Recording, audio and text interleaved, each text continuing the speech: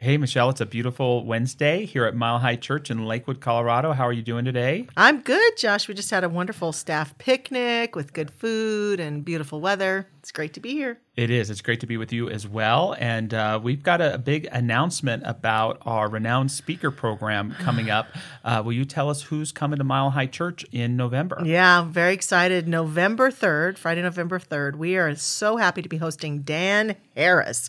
Dan Harris is a former news anchor for ABC, and some people might remember him from his great work there. And he had a really profound experience on air and had a panic attack, basically, while he was doing his broadcast, which led him into some deep growth and personal reflection. And he is now a powerful teacher of meditation, and he has a great podcast. Like, didn't you say like one of the most popular podcasts out there besides ours, of course? Yeah, his 10% Happier podcast is really great. He interviews, just cutting edge people about mindfulness and meditation. I've heard him say, he's a self-proclaimed atheist, but it doesn't mean that he doesn't have this deep spiritual bent to him. He does. And what I love most about him is he's just got this pragmatic end, hence the title 10% Happier. He's teaching, meditation isn't going to fix everything in your life, but hey, it can make you 10% happier. And I always resented him a little bit because I was a big Ted Koppel fan on Nightline. Growing up in the 90s, you'd get Bill Maher and Politically Incorrect, and then right after would be Ted Koppel and Nightline. And I don't know if he was Ted Koppel's direct replacement, but he came, soon after. Yes, he did. And I really admired his story. But, what's so refreshing about him is his pragmatism, his humor, his openness, and, his dedication to science. I haven't heard him say anything that he doesn't strongly back up. And I don't know if it's the opening sentence of his book, but I always loved it. He said, I wanted to title this book, The Voice in My Head is an A-hole, but according to FCC standards. And so, it's just really open-ended. And we've been doing this spiritual practice initiative this year.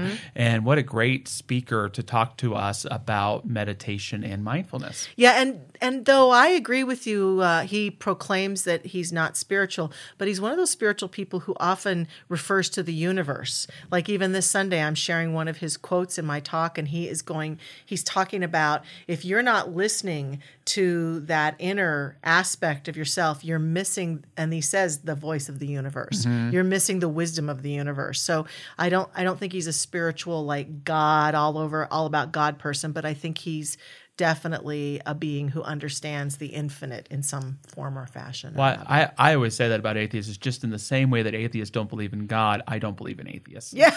You've got, we're all alive. We all believe in life. You have to articulate it in some way. Oh, that's great. So we know that through June and up to July, people can get early bird tickets online for this event. You may be listening to this across the country somewhere and go, oh, I'd love to watch that online. Consider taking a trip out to Colorado. Join us in Denver. A lot of people, they feel, Mile High Church is their home, but they haven't been on our campus. And so we promise, we haven't planned it out yet, but we're going to have a great weekend here. So there's going to be a Friday night. We have this thing called Sunday morning church you can come and show up to. And so, it's a great time. And even on the website, you can find hotels and things like that. Dan, as far as I know, doesn't speak super often. And so I don't think this is a super common event or that he's on tour or anything like that. So we're really grateful to have him and, just to experience that Teal Sanctuary full, talking about something cutting edge in spiritual community, I think is a really uplift. And so I think a lot of people will enjoy the program, and there's going to be a lot of people that said, damn it, I missed it. I know. It may not repeat itself soon. It's a one-time opportunity. And you're right. If you go into, like, you're going to buy a ticket, there is a space there that shows people all the local hotels nearby and all the airport information, because we would love for people to travel here and be with us for that weekend. Motel 6 over here. There's a Denny's over there. No, I'm just kidding. There's some nice, nothing against Motel 6. There's some nice places. They leave the light on for you, Michelle. They do leave the light on. So on this topic of meditation, just because we're talking about that, I'm interested to know if there is something unique about how you meditate that might help other people there that they may see as unconventional. And so I'll answer first as you think about that. But a big key for me is meditation changed for me when I started embracing my distractions. Yes. I used to have this Darn, belief. that was going to be my answer.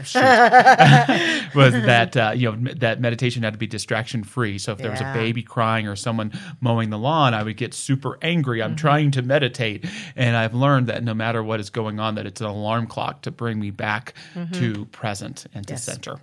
I always tell people, in addition to that, because I totally agree with you, that distractions are a part, because then you can manage the distractions in life and stay on a course of centeredness no matter what's going on in your life when you've exercised that muscle of being able to be distraction free in your meditation and your practice.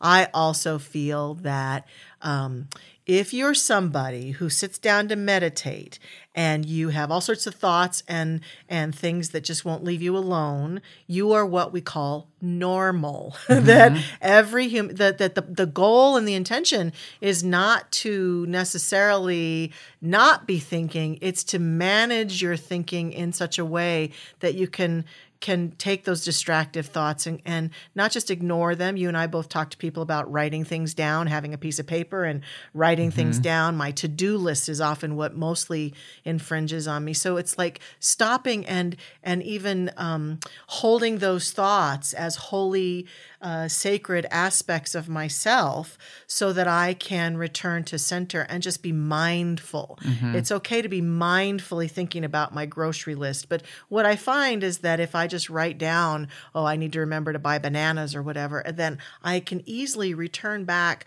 to a sweeter space. And so I think people often think, well, I can't meditate because I can't stop thinking. And I've listened to His Holiness the Dalai Lama, who meditates every single day of his life, one of the most holy, centered men I've ever encountered in my life. And he talks about being distracted and having a hard time with his thoughts and bringing compassion and bringing compassion for himself and compassion for those thoughts and the people who show up in his meditation. So it's all connected. So just letting ourselves just be who and what we are, I think, is a key thing. I love that. And then, I think that authenticity is a key to meditation, because if we're trying to be someone we're not, we're being someone superficial, and it's going to lead to superficial meditation. So I love that. Thanks so much for that sharing, Michelle. I call that practice "oh shit" meditation, where I'm forgetting, I forgot to do this yesterday, and or I want to do this tomorrow. So getting those notes in there, and having that compassion for ourselves. We're not going to develop Buddha-like compassion for the world if we don't treat ourselves well. Right. And what is meditation but that opportunity to be with our body, to be in the present moment, for better or for worse, with whatever's going on, and to say, damn it, I'm going to love myself anyways. Right. In this point. One other tool for me, really important for meditation. Yes. Hot black coffee. Oh, sure. Well, that's the precursor for me. Yeah, Yes. see, that's how I get in. There's something about it. It's not too sweet, so it's a little bitter, so it's not like a treat, but it smells, it awakens the senses, and it can help me get in that good meditative mode. Me too. Can you, you didn't know I was going to do that, but can you tell us briefly about VR? Oh my gosh. Yeah, I have, as you know, entered into the virtual reality meditation world, and I have a high value for beauty.